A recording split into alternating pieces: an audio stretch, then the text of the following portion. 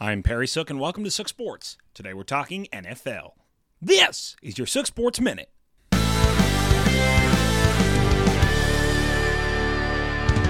An even playing field. Okay, for real this time. Football is back. The defending Super Bowl champ Rams open up at home tonight against this year's Super Bowl favorites, the Buffalo Bills. While tonight is a real game where outcomes really count, every minor step towards tonight, and the excitement it was met with, reminds me that the NFL is still king. Even in this year with league parity at an all-time low, a good practice period or an injury to 153rd of a roster is still a top news story. And I'm guilty of it too, watching preseason highlights instead of stretch-run baseball.